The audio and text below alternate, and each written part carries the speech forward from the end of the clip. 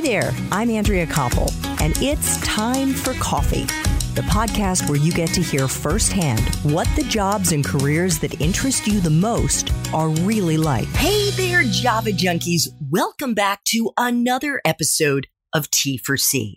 Do you want to up your game when it comes to doing interviews, whether job interviews or just extracting the most important information you need on the job? Then this is the episode for you, because my next guest is an Emmy Award-winning journalist with more than 30 years of experience reporting from around the world.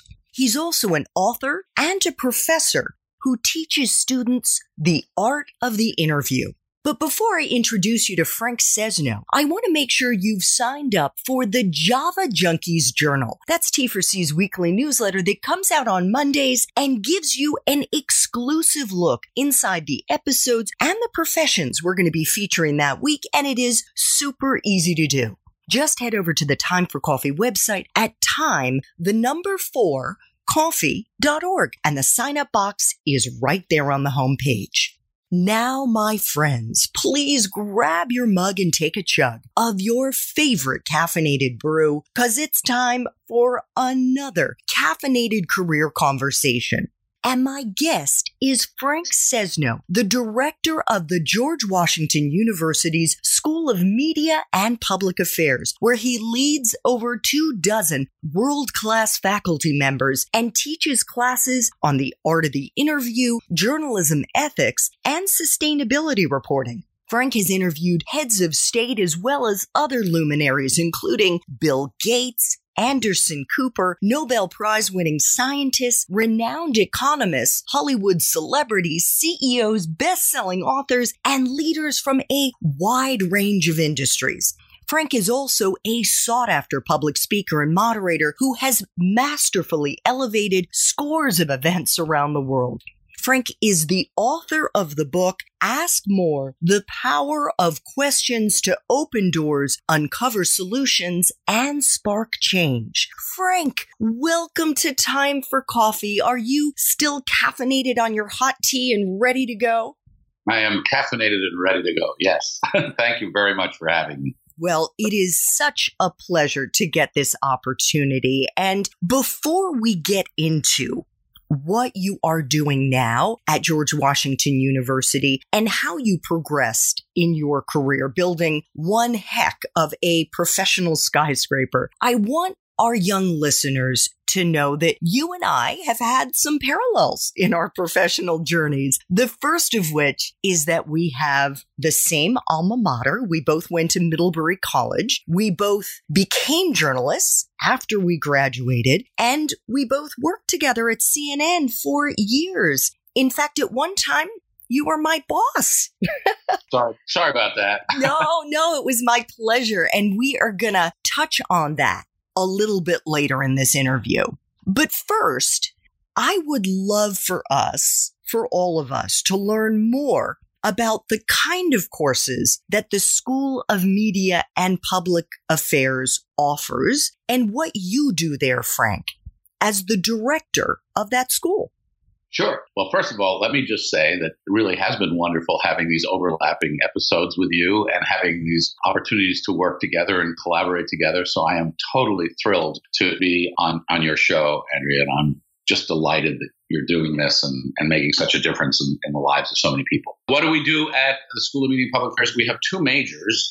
One is journalism, mass communication. That sort of speaks for itself. How do we tell stories? How are media changing? What are new techniques, creative ways of connecting with an audience? The other part of us, though, is political communication, and that's actually a subfield of political science. We are a really interdisciplinary unit. We're not a pre-professional school. We're not a journalism school in the traditional sense. We're very much a liberal arts kind of experience. So a student with us who's majoring in journalism is studying journalism, but they're studying it in the context of the liberal arts, critical thinking, synthesis analysis, that kind of thing. A student who's studying political communication is studying sort of the theory and our understanding of how media and political communicators connect to inform, organize, mobilize, advocate, that looks at theory of framing and media agenda setting and that kind of thing. So I like to refer to it as the two sides of the seesaw.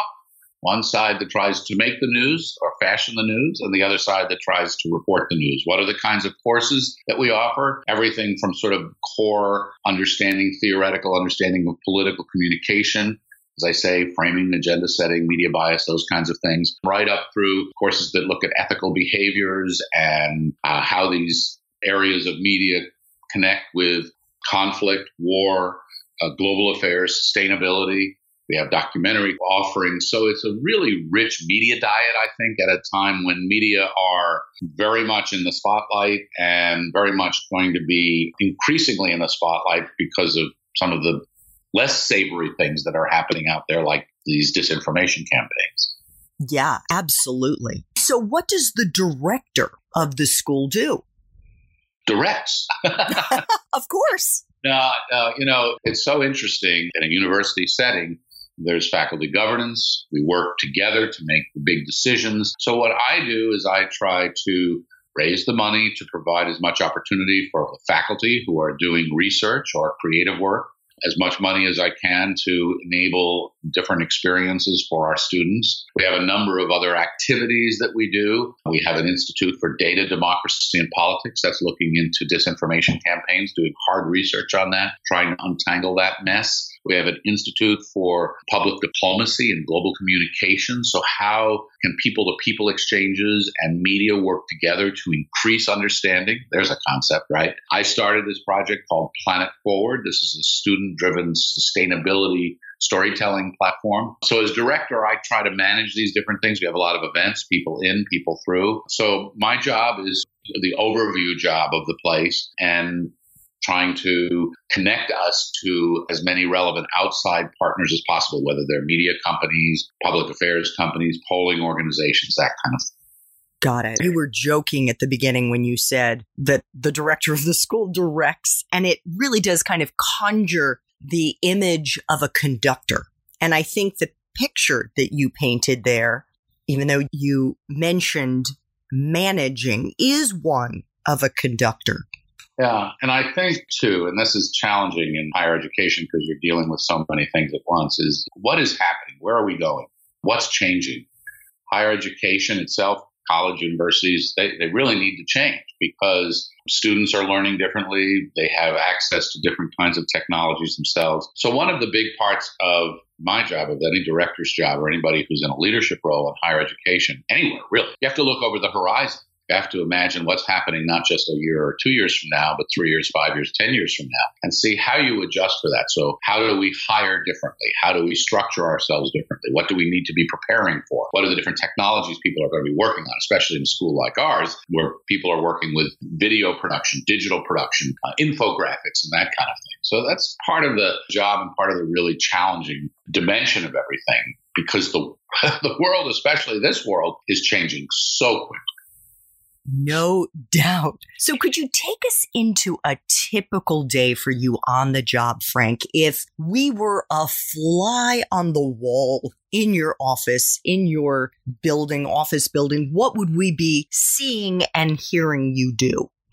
You'd be seeing and hearing me meeting with a lot of people over the course of the day because I have a lot of stakeholders. So there are students, there are faculty, staff, there are fundraisers and people who fund various projects of ours. There are deans and other directors, and I work with them. So I might be working cooperatively with the School of Nursing, literally, on how the School of Nursing is trying to think about how they can use media in their curricula to teach their students. Or I had a meeting not too long ago with the dean of the School of Engineering, and we were talking about the Planet Forward project that we've got, which is looking ahead. And when we think about how we teach our students to communicate what they're doing, do engineers, and I've had similar meetings with people in the sciences, do they need to be better communicators? If they need to be better communicators, and the answer is almost always yes, what tools do they need? Well, how can we work together to accomplish that? We have fellows. We have outside visitors. This year, two of our fellows are Steve Scully from C-SPAN and Karen Finney, who was a senior strategist with the Hillary Clinton campaign and the first African-American woman spokesperson for the DNC. So I work with our fellows to think about how they're going to be interacting with our students, with our faculty, doing public events. We do public events.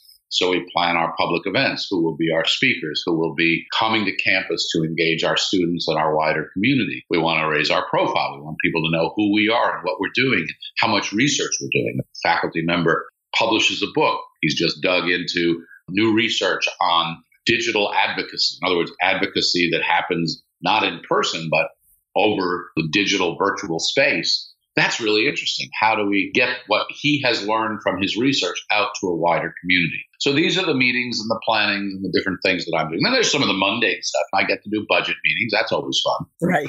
And this is what makes this job different and really great. Pretty much every day I will have a meeting with a student, whether it's a student from a class I'm teaching or a student who's just come by for career advice. And we just will sit and talk.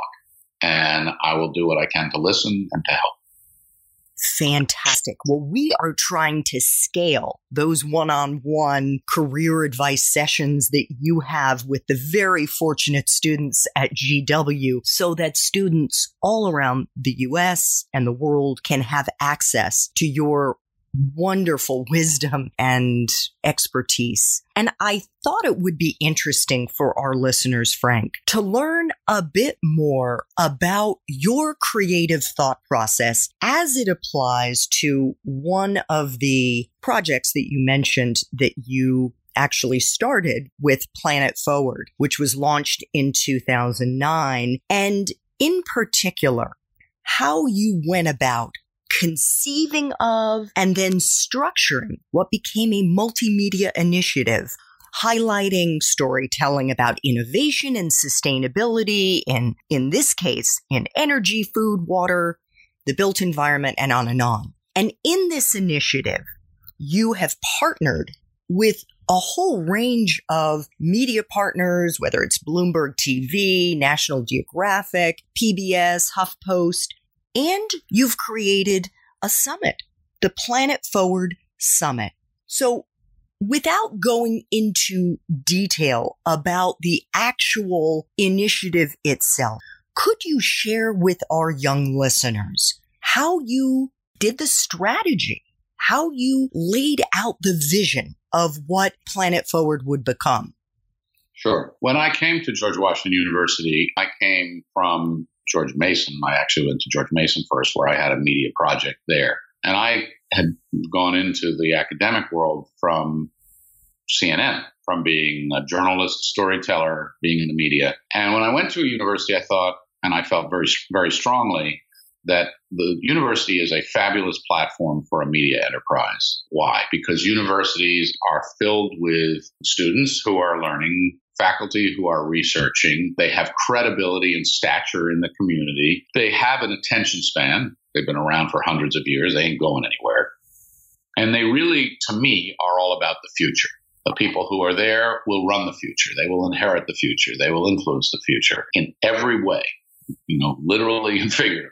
And so what could I do to leverage up and out what is happening on these campuses? In the case of the Planet Forward thing, when I came to GW, I thought, what should my focus be? What should this project be? And I literally went into a year-long thought process on that. And I met with a number of people in media, people in university settings, who thought about this sort of thing for a while. And I thought initially about maybe doing, I don't want to call it a variety show, but, at a university, what do you have? You have the history department, the science department, you have the business school, you have the law school. What if we did a series of events or conversations engaging all these different disciplines? Think about, I did the Sunday show at CNN for years and do something different every week because you'd follow the news. Was there a corollary to that? I met with somebody who had helped to redesign the New Yorker. And what he told me was, don't do a variety show. Establish an area where you can develop your expertise, where you can be known for something. And that really stuck with me because that was a big change. That was a different way of thinking about it than I had gone into it. And then I started thinking, okay, well, what would that be if we were to take an issue and really own it? And that's when after talking again to a lot of people, I came on this issue of sustainability, of the planet. Because why? It's global and it's local. It's about business. It's about technology. It's about history. It's about commerce. It's about culture. It is legislative and it is behavioral. And it is going to resound forever. because we'll never solve this problem, right? There will always be things we need to deal with. So that's what I did. I decided on this. I gathered a group of students. I remember I called them my Genius Brigade. I didn't have a name for the project. And we just went into a room with a whiteboard. We started playing around once I had the concept and came up with this idea, Planet Forward. We named it Planet Forward because it's forward leaning. That kind of conveys energy and I hope optimism. How do we move the planet forward? That suggests that we actually can make progress here. And so that's what we've done. We now have 24 schools, more than 24 schools that are formally affiliated with us as a consortium school, highly diverse schools. We have students who are Planet Forward correspondents all over the country. And we have more than 5,000 stories that have been posted. Wow, that is just remarkable. So as I noted in the introduction to our interview today, Frank is a superb interviewer. In fact, he actually gets paid to moderate events all over the world. Frank, what makes a good interview? If we were in my kitchen right now and we were trying to kind of cook up a magnificent souffle of an interview, what would the ingredients be that we would need to include in that dish? First, interest. You have to be very interested in the person you're interviewing, no matter where they're from or what they're doing. Second, interest translates into curiosity. Tell me more. I want to go deeper. I want to understand everything. Third, the questions themselves. Clear, concise, one at a time. They can be complex, they can be tough, they can be funny, they can be warm. Next, listening. It doesn't make much sense to ask a great question if you don't have the capacity to listen really closely, to hear what's been said, what's been revealed, what's been withheld, and then have a clear follow-up. You have to have a sense of trajectory for an interview. I tell people interviews are like plane rides. You taxi, you take off, you fly, you descend, and you land. And if you don't do it in that order, it feels like a pretty lousy plane ride, and you can even crash because all of a sudden, boom, it's over, and that's pretty abrupt. What are you trying to accomplish? I think going into a great interview, you want to have a really good sense of what you want out of it. Are you looking for information, revelation, affirmation? Are you hoping that someone is going to reveal themselves in some remarkable way? Are you seeking a particular piece of information or a better understanding about something? Good example, you're interviewing a scientist, just got the Nobel Prize. What do you want out of that interview? Do you really want to understand the science of what got the prize? Or do you want to understand the impact of that prize on that scientist's life? Do you know what that scientist went through to get that prize? Is that what you're trying to get at? Because they've been working on this all their lives. This is the product of 50 years of research. So having a real sense of what you want out of an interview and putting these pieces together, I think, makes it a better experience. But the first ingredient, Andrea, the most important ingredient is just plain honest to God, sincere curiosity. I care about you. I'm fascinated by you as a person and what you've done. You can also be repulsed by them, right? If you're interviewing, say you're interviewing a murderer, right? You're on death row, right? So it doesn't mean that you approve, but you're still fascinated. You're still curious about that person. I've heard too many interviews where you almost wonder whether someone's just reading a list of questions. That's not a good interview. Over preparing doesn't make for a great interview. Being overly curious does. Fantastic advice. Now, not all of our young listeners today necessarily want to become journalists, but most of them, if not all of them, have gone through job interviews or will be going through job interviews. What advice do you have for them, Frank, as to how they can make a good impression during a job interview and not only give good answers to the questions they're being asked, but also ask good questions of the person interviewing them? Well, the book that I wrote, Ask More, I wrote not for journalists, but from a journalist's experience. So what I was just talking about, what goes into a good interview, really, I believe, goes into a good life. Your life partner and you will have a better experience if you're both really curious about one another. Even after, my wife and I have been married for 39 years, I still don't know everything about her. She doesn't know everything about me. We still ask one another questions. My kids, I'm interested in their lives. Sometimes they say, quit interviewing me, Dad. But I am interested. So you got to moderate it. One of the chapters in the book is about the job interview. Some people say that that's the most important place where they get asked questions, and certainly the most transactional, because It either turns into a job or it does not. And what I found in researching this and talking to people who do hiring and talking to headhunters, all of that, sure, you want to prepare for your job interview. You want to know who you're talking to. What is their personal background, if you can figure that out, so you know where they're coming from. You can anticipate how you would respond. You want to go in with a good sense of what your responses will be to their questions about your future and what you want to do, your strengths, your weaknesses, all of that.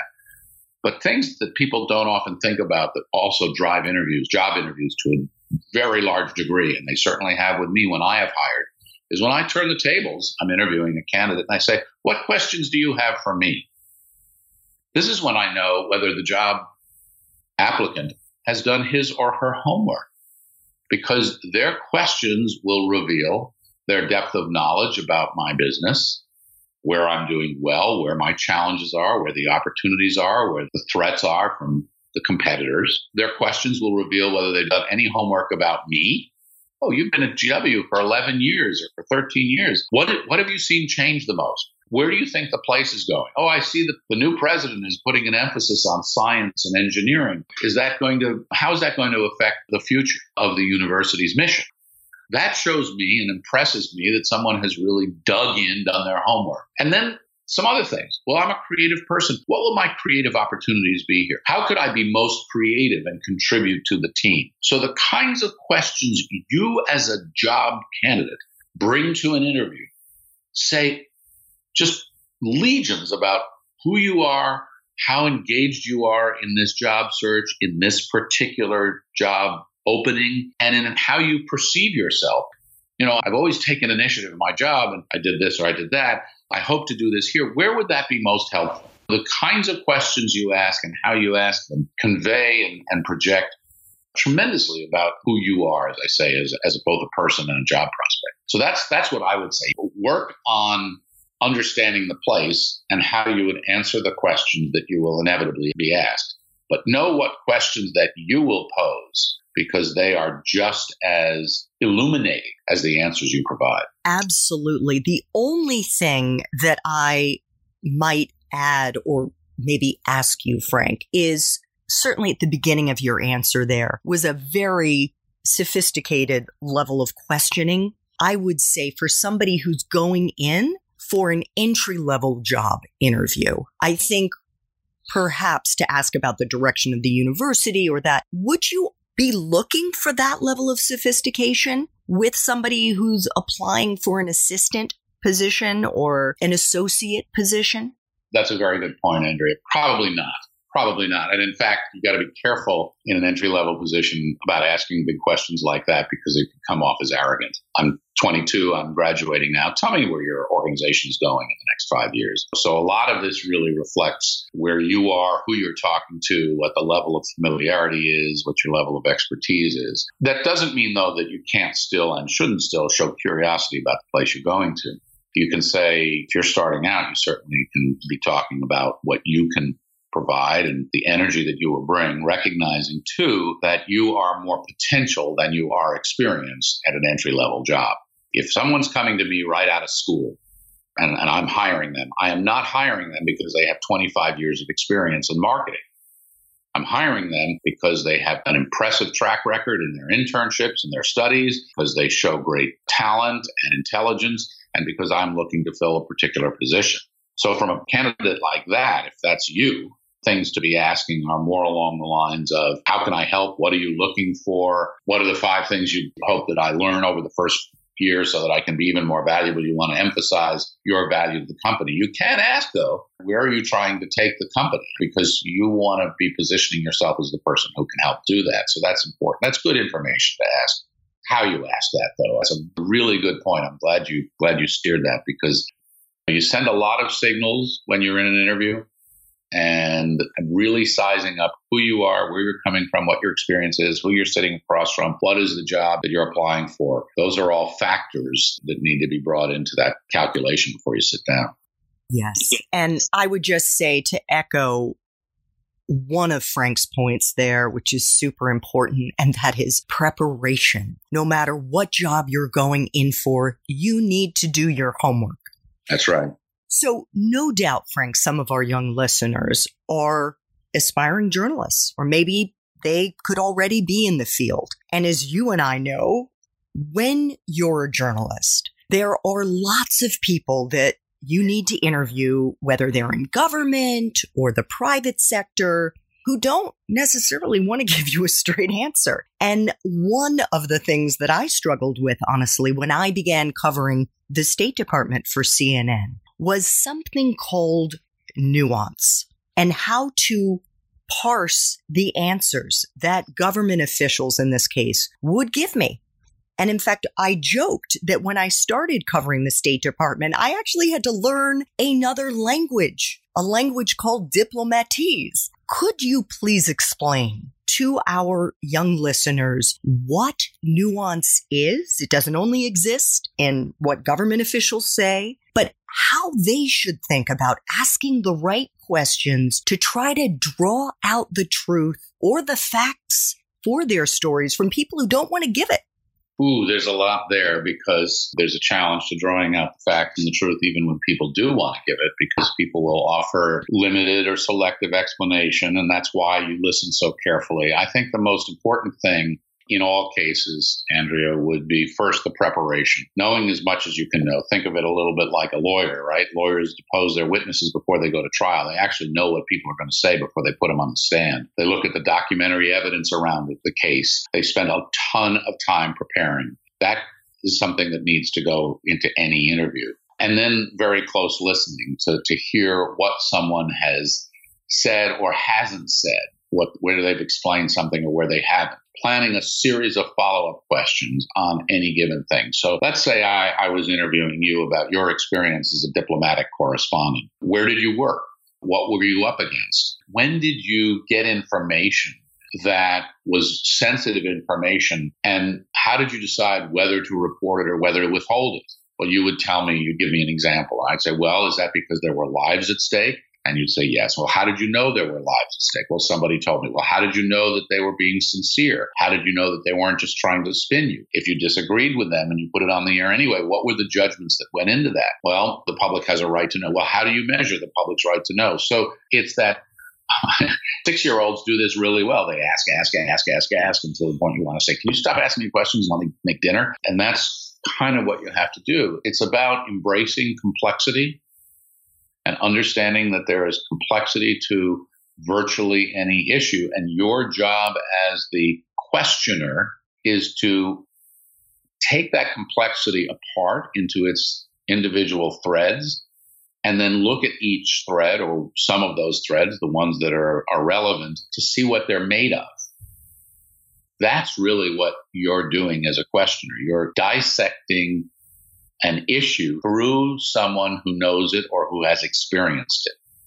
Some may be willing participants in this process, and they may want to speak, and you're then the tour guide. You're putting together the logical path to understanding. Others are reluctant, or they may be hostile, and then you may be using a combination of types of questions: prodding, confrontational, enticing, drawing someone out, getting there over time to obtain that level of understanding. So it's a fascinating pursuit, but I'd say at the root of it is the preparation you talked about, knowing as much as you can know, being very clear about what you're trying to get out of the exchange, how much you're taking it apart, and then trying to identify those threads and examine each in its own right. Does that make sense? Yes, it does. Thank you so much. Let's flash back very quickly to when you were in college. You went to Middlebury, as we said. We both went to Middlebury. You were an American history major and a French minor. Did you know what you were going to do with your major when you graduated? Absolutely not. Not only did I not know what I was going to do with my major, I didn't know what I was going to do with my life. I went to college thinking, maybe I'll go to law school. So first year, I went to the pre-law club or whatever the heck it was. And I listened to the professor and I looked around the room and I said, nope, not for me. Can't do this. Not going to do this. I ended up taking the LSATs my senior year with zero preparation and did terribly. So I never, my heart was never in that. And I don't know why. It was just a vibe. And I got involved in American history and loved that. I just loved thinking about what happened and why did it happen and how did it happen and could it have happened differently and how did one thing lead to the next. I had been involved in the college radio station before that, my high school newspaper, but I never really put the pieces together and said, oh, I want to be a journalism person. I never for a moment had thought about journalism school. I'm not even sure I knew that journalism schools existed at the time. It was a process of discovery, which was fun. I mean, I'm glad it happened like that. And I counsel students today because I find students very stressed out sometimes when they don't know what they want to do with their lives. And they have a roommate or they have somebody down the hall who's known what he or she wants to do since they were in 6th grade. And my message is, hey, chill. It's okay.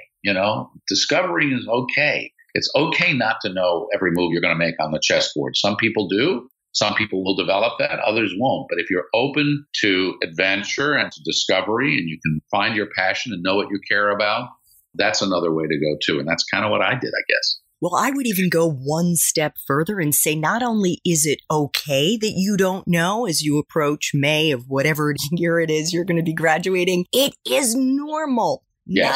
90%. And this is anecdotal, of the hundreds of people that I have interviewed on Time for Coffee to date are like you, Frank, and like me. We had no clue what we were going to do when we graduated. And we figured it out, and they will too. This is part of the journey and the exploration. And even though it feels stressful, I would venture to say the fun of life is figuring it out. Yeah. I just have a couple of final questions for you that I try to ask all of my guests. And one of them, Frank, is to share a time in your professional life when you struggled. Maybe you even failed at something. But the most important thing in this story, the most important piece, is how you persevered and perhaps a lesson that you may have learned in the process.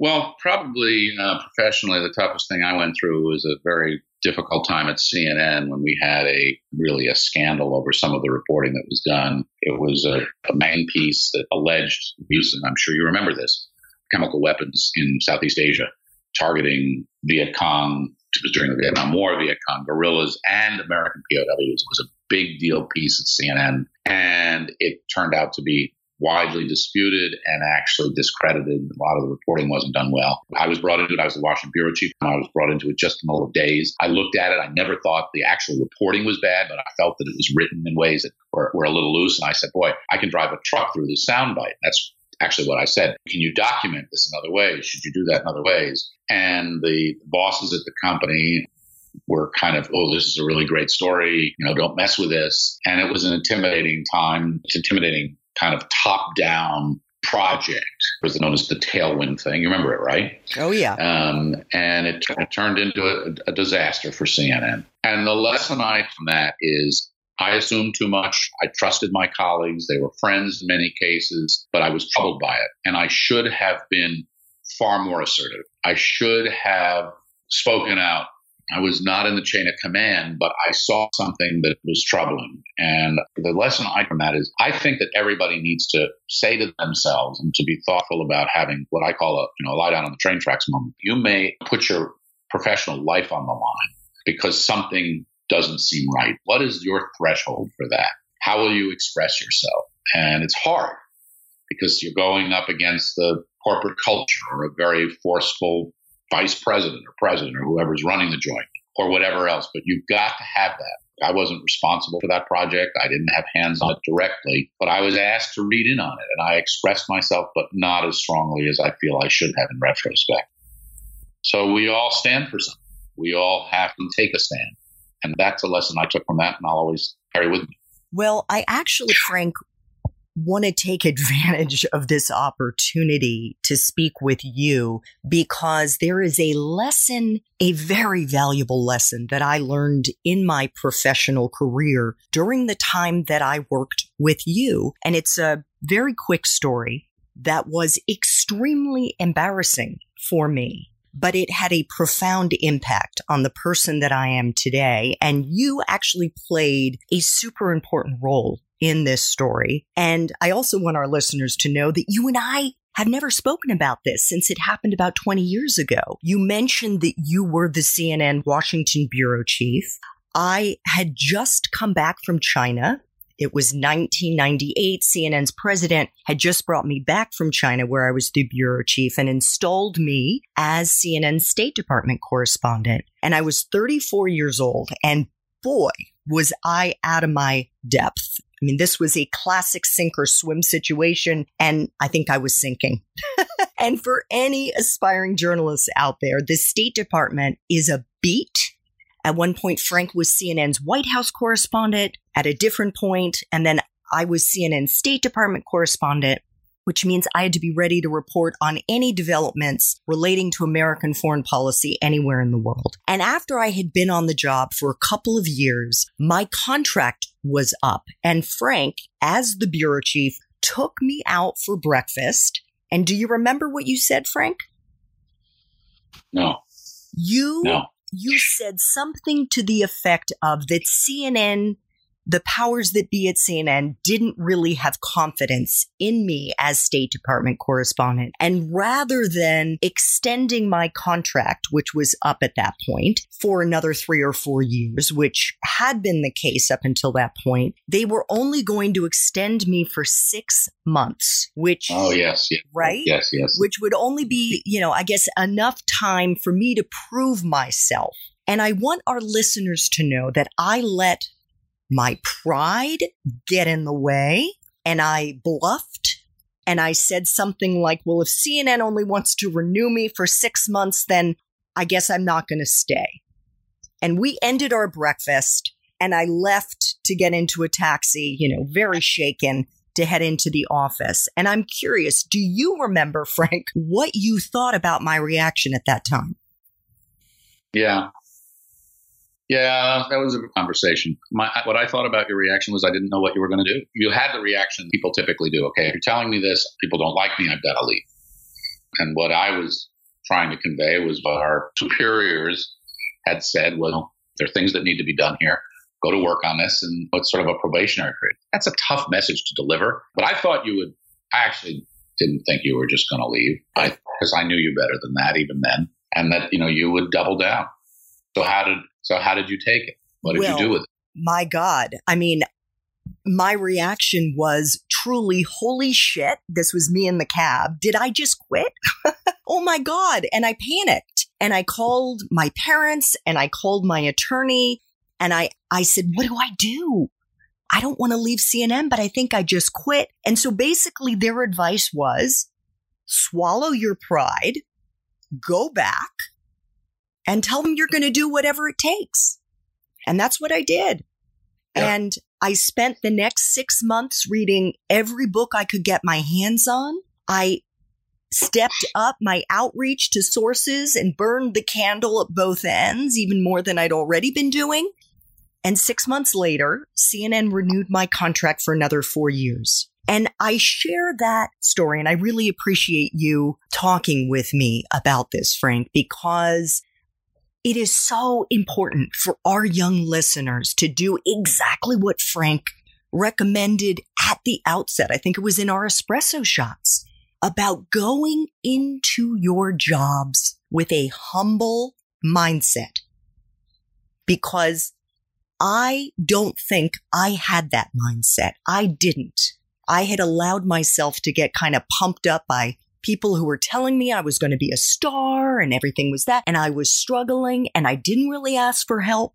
And don't do that. Don't make that same mistake.